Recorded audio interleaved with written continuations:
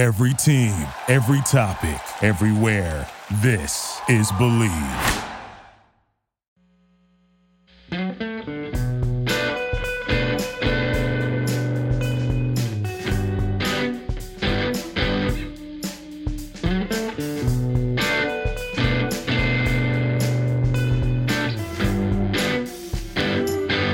And welcome back to the Believe in NC State podcast. I'm your host, David Thompson.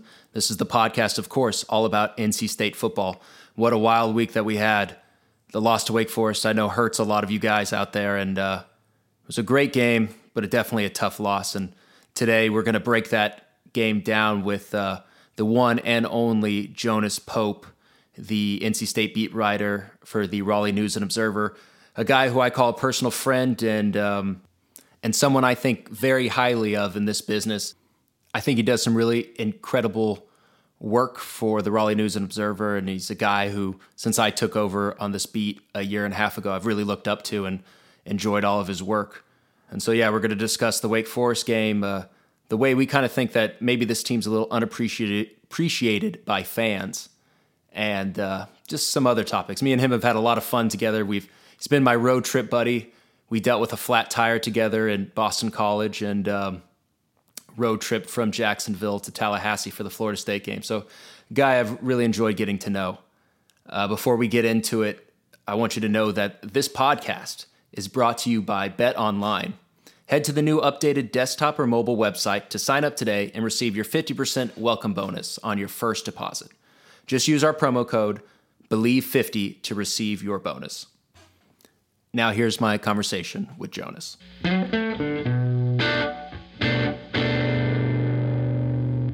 All right, and I'm here with Jonas Pope, the fourth, the Raleigh News and Observer NC State beat writer. Jonas, how you doing, man? What's going on, DT? Thank you for having me here. Dude, I've been wanting you since week one, so I nabbed you. You're such a busy man, so it felt good to finally wrangle you in here. I made time. I had to move some things around, but I want a day off tomorrow, away from sports completely. So I made it happen today. You get the day off tomorrow? And listen, there's somebody walking behind you too. That's kind of creepy. But what are you talking about? Oh no, wait, is there? Oh, somebody pulled the door shut. No, okay. Yeah, man. And I get a couple of days off. I made some things happen. When you grind Sunday through Wednesday. Saturday through Wednesday, you earn it Thursday and Friday. You make it happen. So, I mean, when you win the day every day like you do, you deserve a day off.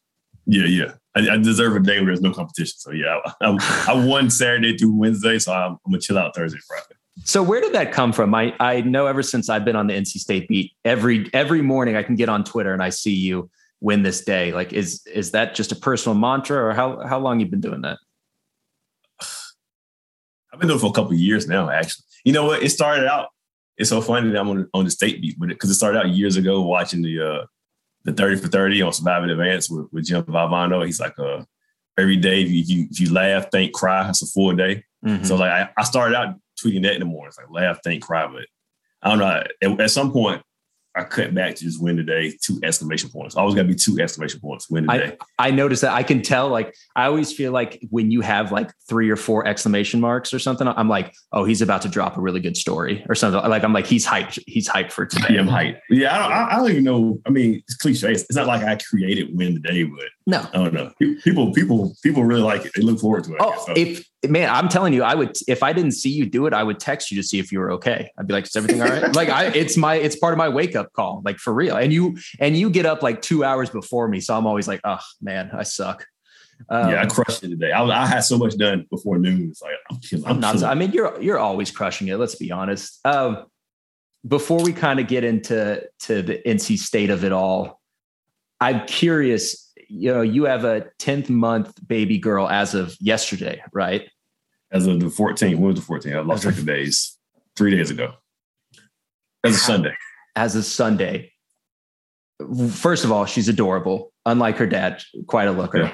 Yeah. Thank gosh, look, I'm on a little bit. How do you manage? Truly, I'm curious. I mean, I know how busy our jobs are. How do you pull beat writer and dad duty at the same time? Well, the fact that her grandparents live close makes it very easy. So my wife's parents are from Raleigh, so they're 15 minutes away. So thank God for grandma. Grandma volunteered to keep her during the day when we were both busy. So most days, Monday through most of the time Thursday, which is a multiple hour, but like Monday through Thursday, she goes to grandma's house. Okay. So it helps that I'm a morning person. So I get up in the morning, I get her ready, get her dressed, get her out the door, and then that's my start my work day. So it helps that grandma's nearby. Okay. I give all the credit to grandma. Hell yeah. Hell yeah. You know, if you got built-in daycare, man, I feel like that's how you win the day, at least how you start it. Yeah, for sure. So I know that you like to, not only obviously watch and cover the game, but then either Sunday or Monday, you like to relook at NC State's previous game. Now that you've, and I'm guessing you've watched the Wake Forest game more than once, correct? I didn't watch the beginning, but I've watched a great deal of it again. Sure. I played back a great deal of it. Yeah. Now that you've seen it on multiple watches, can you kind of diagnose what you think happened, why NC State fell short, or is it that simple, or is it a complicated answer? No, it's not complicated at all. You can't have 14 penalties and turn the ball over 3 times on the road against a good team. Like, it's pretty simple. Like, I don't understand the blowback from so many outsiders, fans, I guess. Like, oh my God, our coaching sucks and yada, yada, yada. I'm like, I mean, no, you can't turn the ball over 14 times on the road against a very disciplined team at their place. You can't have 3 turnovers at all. I don't care who you're playing or where you're playing them at. And yeah, you just you can't, those things can't happen. Like, that's not the formula to winning, is turning the ball over 3 times and having 14 penalties. I mean, so yeah, that's the simple version of it. Right. I don't know if it gets any more complicated than that, honestly. They played a good team, a top 15 team at their place and lost by 3. Right. How complicated is it? I mean, you missed a field goal, and then you gave up a field goal before the half that you shouldn't have, really, in hindsight, because you should have kicked the ball in the end zone, or you should have made a tackle on the kickoff return. Sure. So you lost by 3. I mean, it's not science. It's not that deep. You lost by 3 because you missed a field goal, you gave up a field goal, and you have 14 penalties and 3 turnovers. I do feel like, just looking at the stat sheet, to have Devin Leary throw the ball 59 times and then have Zonovan Knight run it 4 times, I know Coach Doran, he doesn't like when we question what he does, particularly in the run game. And he's taking what the defenses are giving him. But still, that just feels like such an imbalance, especially when you have a defense that's, barely hanging on, that needs you to put together an 8-minute drive. And, can you kind of understand, I don't want to say a refusal of running, but the lack of run game? No, next question. It's pretty simple. I don't understand it, man. He told us, I don't know if it was Saturday or Monday. He's like, well, we got behind. Okay, they did fall behind 21-6. So that would explain some of the throwing in the second quarter, right? When they were down 21-6. All right, so I can understand them throwing the ball out there. But then you take the lead, start the third quarter with Bam's kickoff return. You go up 26-20 or something like that. I think it's 27-21. 27-21 or 24, something like that. So then you're up. Yeah, at that point, that's when you started to give it to Bam and Ricky more. And then they fall behind again, so of course Devin has to throw it. So I get some of that logic, but yeah, your guy can't have 4 touches. I don't think I even realized that until you tweeted it or said it. I was like, that's all he had was 4 touches. But yeah, you gotta add that formula in there again, especially like someone pointed out, against that defense. Like that's one you gotta kind of run the ball a little bit more. I think we saw it, like little sweep plays they had, like it was like toss sweeps to Ricky and toss sweep to Bam, picked up big yardage, and then it'll be the biggest, looking back when the year's over, it'll be like the biggest question mark at the end of the year. Like, why did these guys not have more yards, more touches? Well, and I tweeted that out about his, when Bam has less than 10 carries, they lose. Basically, they're 0-3, and that wasn't something I had like queued up. When we were talking to him, I pulled up his stats, and I was like, "Well, that's interesting and telling." And I think someone also retweeted or tweeted to that if when Leary is throwing more than 40 passes, they also lose. So it's when they're not, and they always talk about playing complementary football. It's like, that's not complementary football at all. It's not balanced at all. Yeah. I know in the press box, you get really excited when your guys, Trent Penix and Chris Tootle, catch the ball. Gosh. I know they're your guy. Get like a percentage of their catching. That's the same with me with Porter Rooks. I get like 10 cents every time he catches the ball. What is it about them that makes them such special players and kind of adds a whole nother gear to NC State's offense? Okay, well, I wrote a story about them a couple of weeks ago, and I think the big part is like they are mismatches. When you consider their tight ends or H-back or whatever you call it, like they are a mismatch for a linebacker. Most time in coverage, you need a linebacker on a tight end. But Chris Tootle, he came to State as a receiver. He still has the receiver skills as far as route running and some speed. So no linebackers can be able to keep up with him in coverage. And then Trent Penix came in to State as a running back. So he has that elusiveness when he gets the ball in his hands. He can kind of run routes and get open. So, it's just hard for a linebacker to cover them in space. And I think Wake Forest did a good job kind of taking that away, kind of playing levels and make sure nobody got behind them, like keep those guys in front of them and then try to match up with them one-on-one. That's probably why you didn't see a big game from Trent or Chris last week. Well, Trent went out, but even before that, you didn't see much from those two guys last week. Well, we kind of got that behind the scenes feel after the Florida State. We're talking to Trent and he comes back out and he's putting the sling on his shoulder and we're going, oh, well, okay. That's something he's dealing with. So I don't think any of us were kind of surprised to see him a little banged up. And, the thing I've been thinking about all week is they lose to Wake Forest and it feels like for this fan base, season's over, a wasted shot. Dorn needs to go. Tim Beck's terrible. We're awful. Doom and gloom. But you look at this team, 7-3. They haven't won 10 games since 2002 or no? 2002. Yep. So since these kids were toddlers, and if that, or like infants. Yeah. And does this fan base not want to be happy, or I just don't quite understand. I understand that this was the year, right? Clemson's not as good as they were. There's an opening, but it just feels like there's almost a lack of support for, and I get it. You go after coaches all you want, but for these kids, they see what the fan base is saying, and it's got to hurt a little bit for recruiting. Sometimes you're like, oh God, we lose a game and they're going to send death threats to Chris Dunn or to Devin Carter. Is that diagnose that, I guess, for me about just how this fan base sees this program and if maybe it's just not really in a realistic light? It's wild. It's wild. It's wild. And I can't, first of all, let me start by saying this. I can't control fans and tell them how to manage their expectations. Okay. If you're a fan and you want to be Alabama and Clemson, or you want to be Ohio State or whoever, or Georgia in your mind, I can't tell you, hey, don't think like that. That's no. I'm not going to tell you to think small. But I think you hit the nail on the head when you said support the kids. Like, do you realize like what's still in front of them? Like, you just can't jump off the ledge. I was talking to someone last week on my Twitter space, and it was like, if Dave Doran loses to Wake Forest this week, then maybe he's not the guy for the job. Maybe he's reached his ceiling. And I was like, wait a minute, stop it, because let's finish the season, because if they win out, even if they lose Wake Forest, they get 10 wins, like you just said. That's only happened once before in school, maybe twice, but definitely it has not happened since 2002. Right. That's a big deal. Yeah. Like 10 wins is a huge deal. And the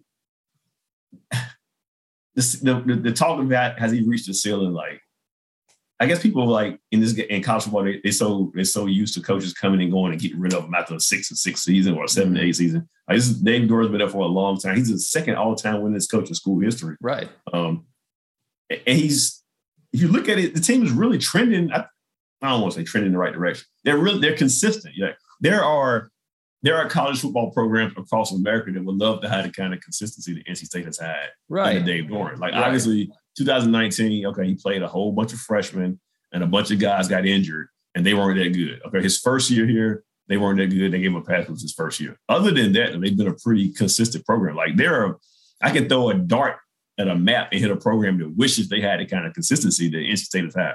Now, I understand people look at 1979's last year, we won anything, and then, Clemson has come in and taken over, and they weren't dominant. It used to be Florida State used to run the league, and now it's Clemson. Like, why can't we run the league? Why can't we do this and that? But I think it's dangerous to be like, let's get somebody else in here, and then you're starting over. You start from scratch.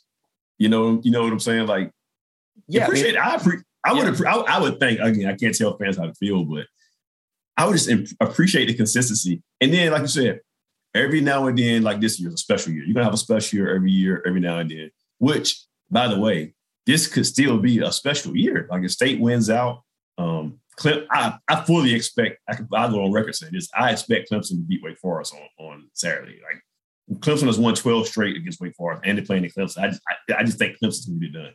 Right. And then Boston College has their quarterback back. They're playing a lot better with their quarterback. Anything can happen. We've been up there. They might get a flat tire on the bus and just ruin their whole day. So anything can happen in Boston College. That tire would change them, okay? Exactly. People don't even know. There's a huge part of me that kind of hopes. The other day, remember on Monday, Dave Dorn said we need some luck, and they get some of that luck, and they make it in Charlotte. And I just want to see the fan base like, man, look, it still worked out. We're here. We did it. It still worked out. And that's the thing is like you said, they haven't won anything major since 1979. So is the expectation too high? It's, I'll take my favorite college football team, Texas Longhorns, for example. We had those years with Mac Brown. We win a national championship, go to another one. So we're like, okay, here's the expectation. Since then, we're now on our third coach. We've lost 5 games in a row because we keep switching up, because we keep looking for that next thing, keep having to start over. State fans, do you really want to start over when you're a potential 10-win team? What is the expectation that you're going to win a national championship? It's good to have that expectation, but it's also good to be realistic within that expectation.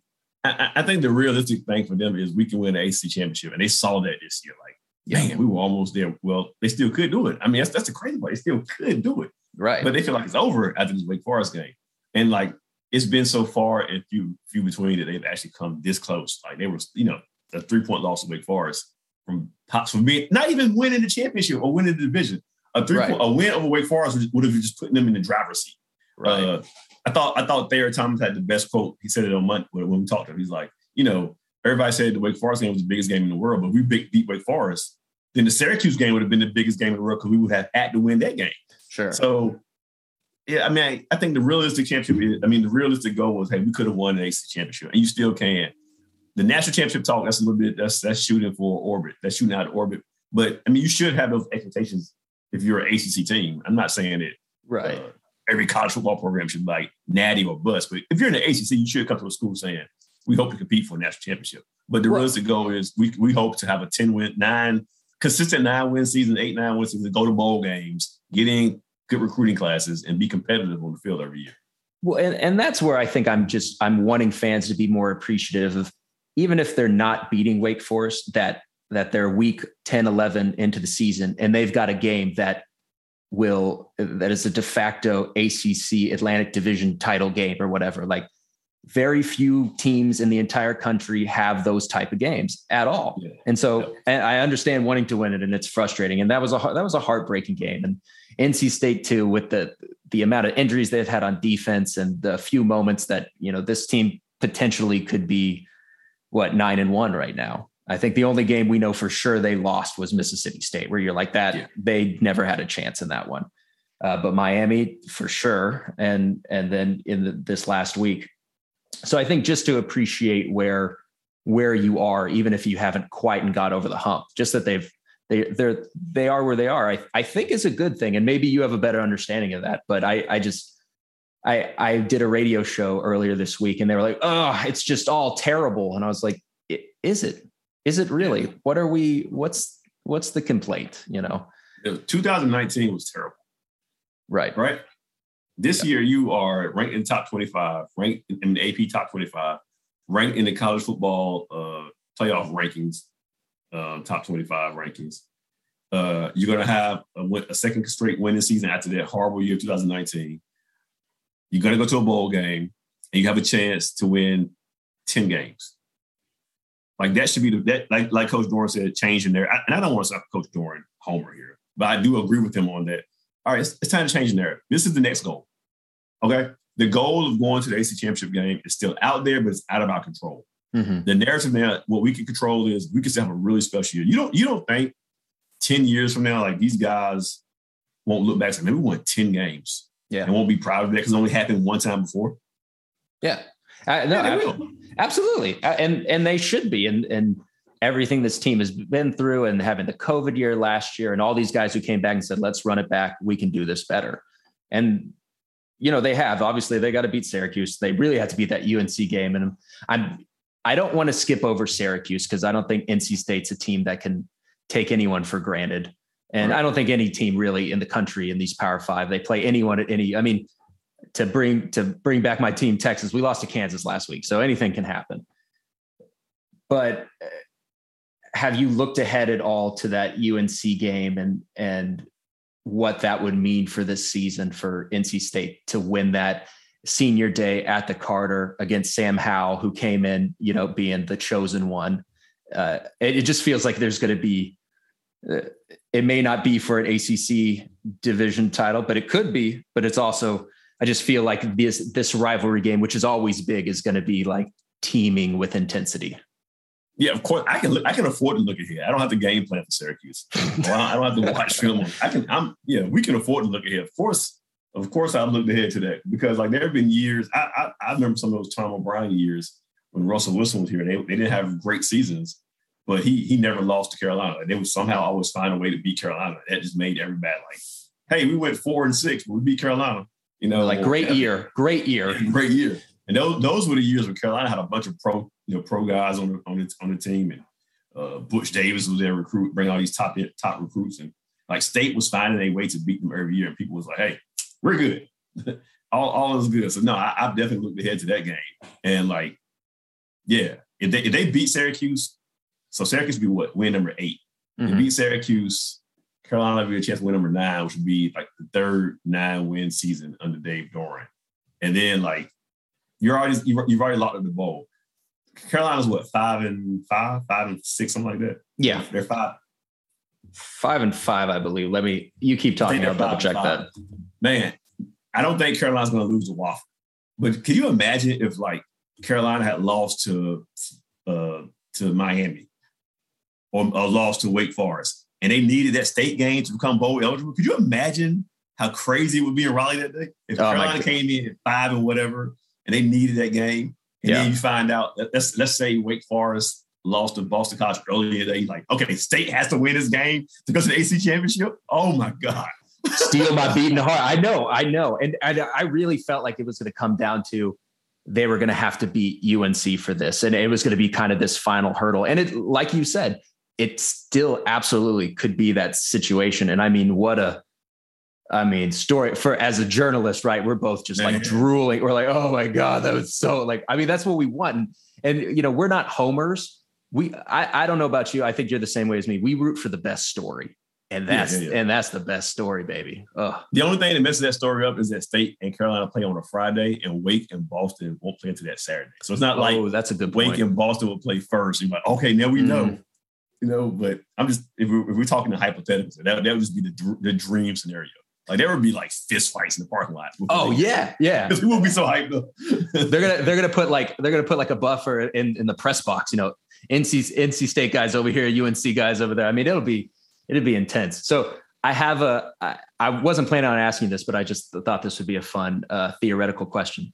Let's say you're NFL GM, and you could take a quarterback, and the only 2 options are Sam Howell or Devin Leary.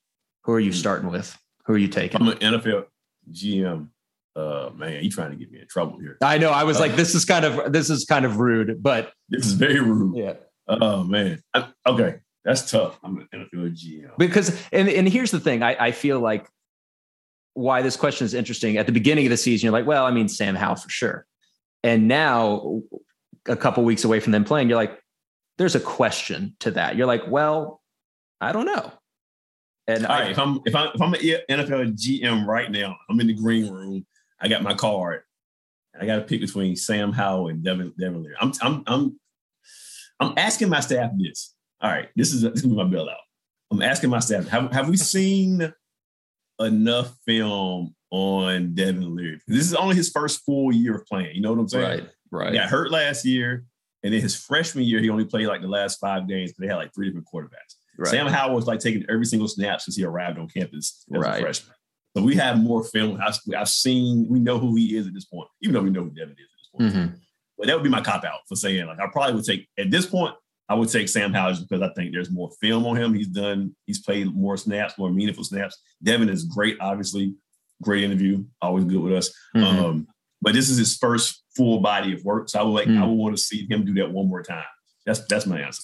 I agree with that. And since I put you in that situation, I'll answer that as well. I think that's right. I think with this first year fully of Devin Leary, we've realized that the upside is maybe higher than we thought, but I think we know what Sam Howell is, and he's a special player. There's no doubt. So I will agree with you on that. I won't be like, Jonas Pope, how could you say such a thing? I'm Devin Leary all the way. I won't do that to you, but I do think Devin's been such an interesting story, particularly after the way he played against Clemson. And do you think he gets underappreciated on the national stage? I know that's like such a talking point, and I do feel like Dave Doeren particularly likes to really buy into being the underdog and having his players feel like they're not appreciated.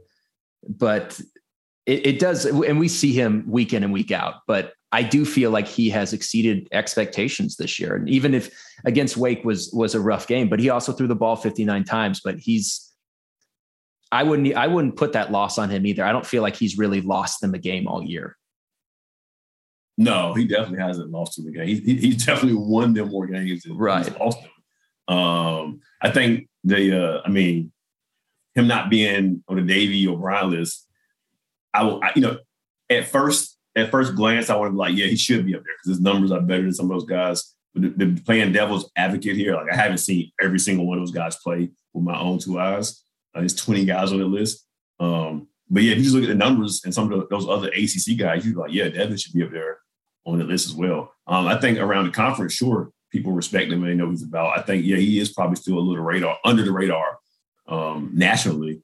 But what he's doing at this program, when you think about the quarterbacks who's been here, like he's right behind, he's chasing Phillip Rivers and Mike Lennon and Russell Wilson for like the single season touchdown mark. So he's getting the respect locally and in the ACC, but nationally, he might just still be slightly under the radar. I mean, those who really know what they're talking about, they know about Devin Leary, but yeah, he still can make a splash,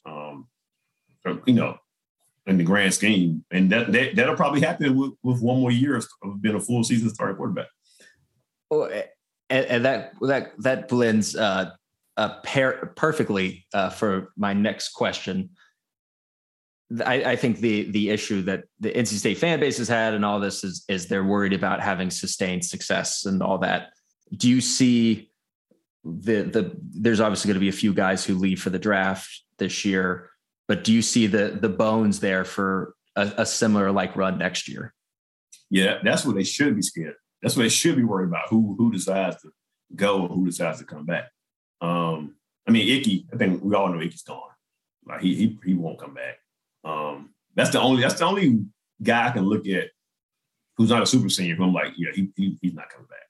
Mm-hmm.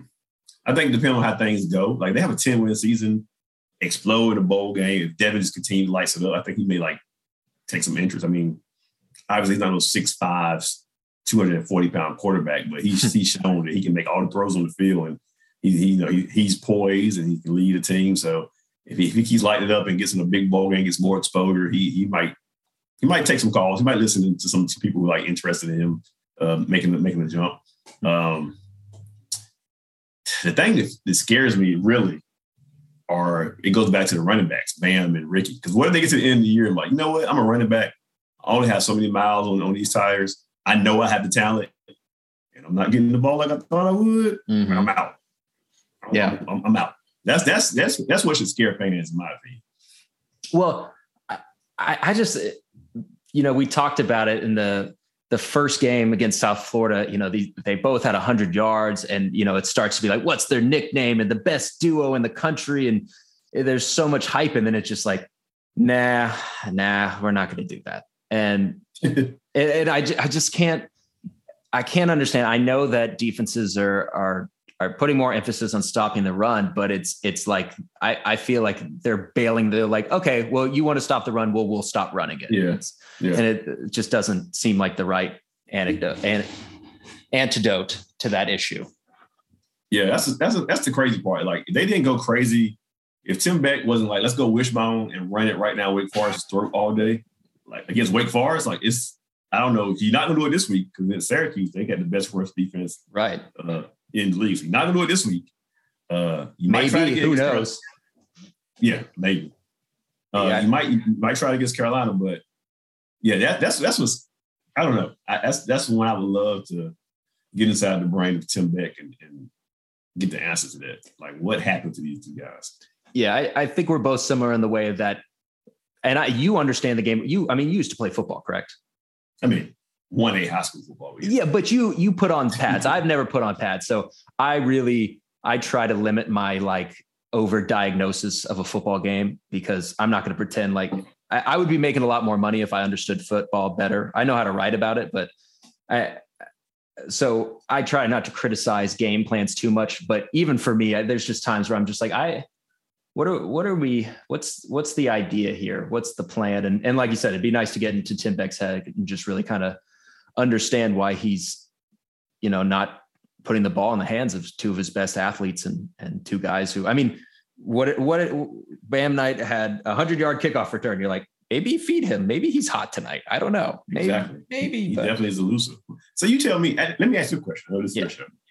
But so Tim Beck was at Texas before he came to State. So what did he do there? Was he a run heavy guy, or got happy with the ball passing there? He got kind of destroyed for doing a lot of those wide receiver screens that went for 2 yards. And, it would happen. They called it like the Tim Beck screen. It would happen. And you'd just be like, oh God, there's so many drives started with like a 2nd and 12 because they would try to, throw it out. And he did eventually get run out. He wore out his welcome. I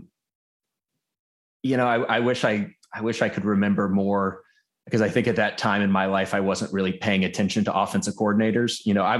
I was being more of a fan of like, this guy sucks, without really understanding why he sucked. But I feel like that was kind of his knock, was that things became a little predictable. You mean like now?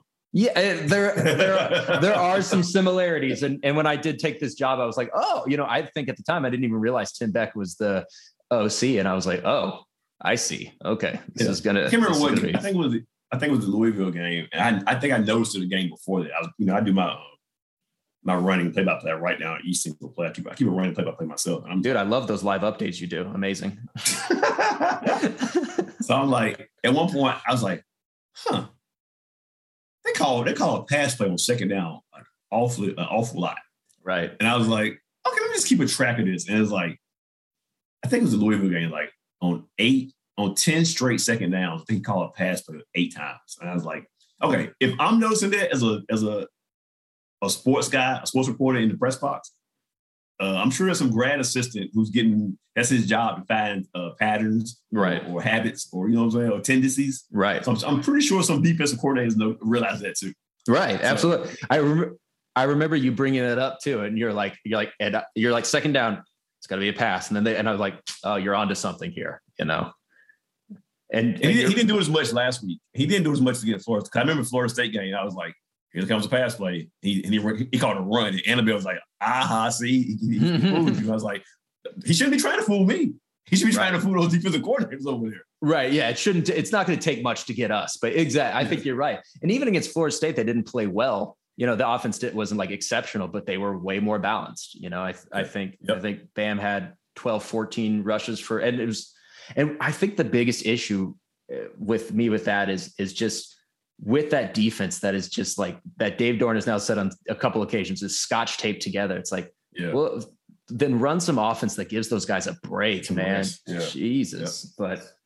But anyway, man, well, before you go, if you want to throw out your Twitter tag, anything you're working on, anything you want to, this is self-promotion for Jonas Pope IV. What you got? Yeah. So, they can find me on Twitter at JEPope IV. Anything I'm working on. It's the football, basketball crossover. So I'm just kind of keep my eyes open and remember what day it is this time of the year. So I'm not working on anything big, got my football stuff coming up. Got a good story on Thayer Thomas and special teams. Shout out to Brian for shouting me out for my special team story. Mm-hmm. I thought it was a great question. It was a great question. I thought he had a good answer. Right? He had it was really insightful. I was like, all right, Jonas, that's your story, man. You earned that one. What's crazy? Those were the best. I didn't even come into that press conference. Well, of course I didn't, because I didn't know who we were getting. Sure. We don't find out who we're getting until they pop up on the screen. And I was like, every game when he's feeling the point, I always think to myself, man, this got to be the hardest job in football. Mm-hmm. So then we pop on the screen like, let me ask him how hard that job is. And then Totally. No, that's the best moment in our industry, right? It's like you go in thinking something, you ask kind of a question that you're sort of interested in, and then you find out that it's, something that means a lot to them. I mean, he's a talkative guy, but that's the most of, he was like, he talked for a minute about, that position and where it could take him to the pros. And yeah, I thought that was, I was surprised by how insightful he was. So I'm sure that's going to be a great story. And before I let you go, do you want to give me like 1 minute on NC State basketball this year? Just, what you've seen so far? Men or women? That's a good point. I'm the rare guy in the triangle. I love that equity. Yeah, I got to pay attention to the men and the women on my basketball beat. No, the men, it's going to be, we're going to find out a lot about their character this year and because they lost their best player who only played 1 minute of the season, and their true post player in Manny Bates. So there's some young guys who have to play in the post who don't have any choice but to step up now, because like it falls squarely on their shoulders to rebound and get those post points. Their guards are really good. I think their guards are good enough that in a normal year they can keep them above water in ACC play. But teams are going to be like, well, you guys don't have a big. We're going to attack the basket. We're going to feed the post. So I can't wait to see how they do in league play. On the women's side, a top 5 team with Final Four expectations. Lost their first game of the season, but they lost to the number 1 team in the nation. There's no shame in that. So we'll see if they can make it to the Final Four. You know what? I want to say this one thing before I leave too. Give it to me. Westmore loses his first game of the season as the basketball coach, and they lost to South Carolina. And everybody's like, "Oh, great game! It'll be okay. We're going to be fine. Great game." Dave Doran loses on the road to the best team in the ACC, and then loses to Miami by 1 point on the road as well. Get out of here! You suck. We should fire you. I'm like, dang. It's like that. Like, what in the world? Well, Westmore has also been to a Final Four recently. No, he has not. But he has won 2 ACC championships. I thought they went to the Final Four last year, the women. No, they lost in the Sweet 16. Oh, they did. Wow. Shows how much I know. Anyway. So, yeah. No, he has won some championships. Thank you for you talking about the legend, though. Yeah. No, but I think that fits with our point of like, if you're a fan, be a fan and don't, jump off a bridge every time you lose a game. But anyway. Like how many undefeated teams are in college football right now?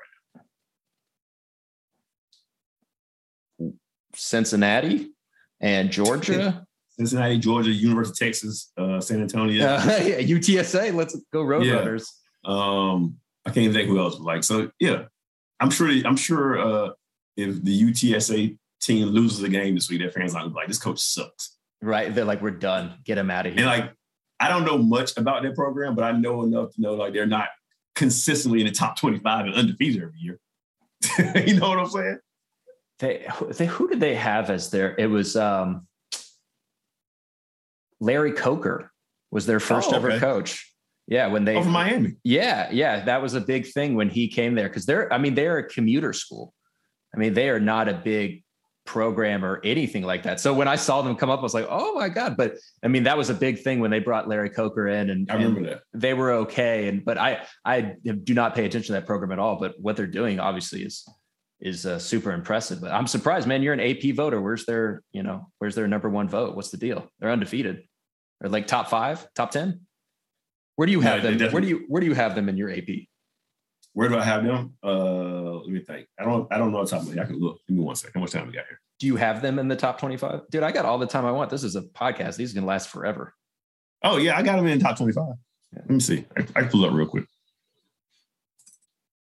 Is it nerve-wracking to be an AP voter because it is, published to the internet and people can come after you? Or is that something you enjoy? Is it nerve-wracking? No, I really don't care too much about people coming after me. It doesn't bother me at all. I actually enjoy the fact people can see who you vote for. Like, hey, dude, why didn't you put such and such at number 25?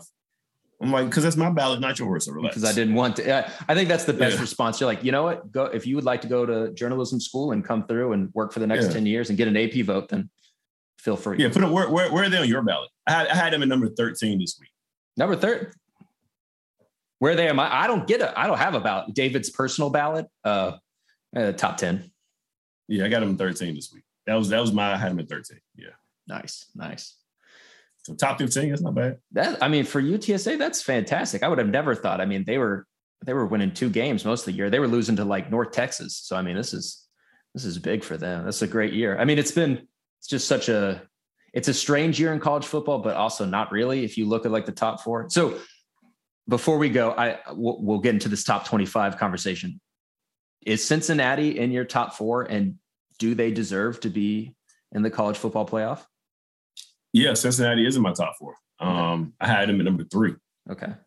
So I think they do deserve to be in the playoff for sure. So who's your top 4? My top 4? My top 4 is Georgia, Bama, Cincinnati, and Ohio State. Okay.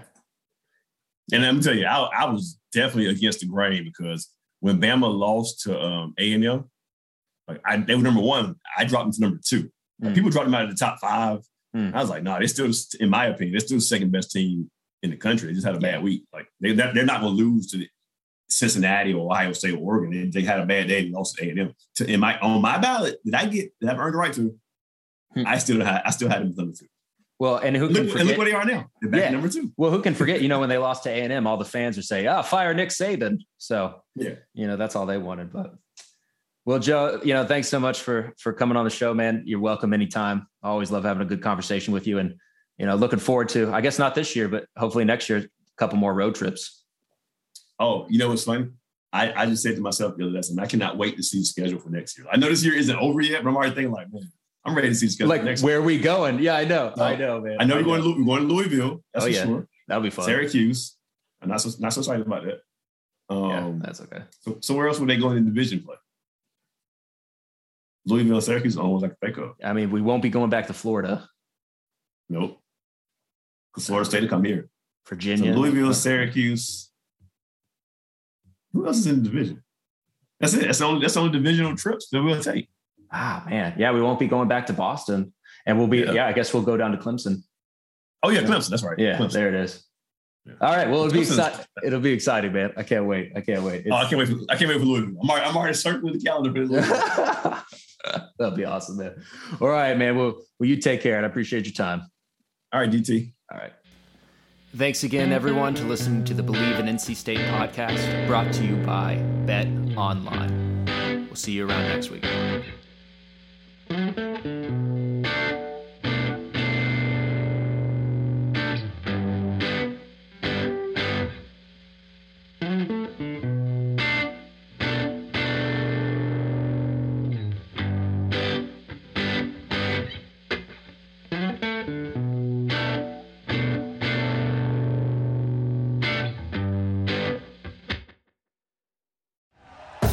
Thank you for listening to Believe. You can show support to your host by subscribing to the show and giving us a 5-star rating on your preferred platform. Check us out at Believe.com and search for BLEAV on YouTube.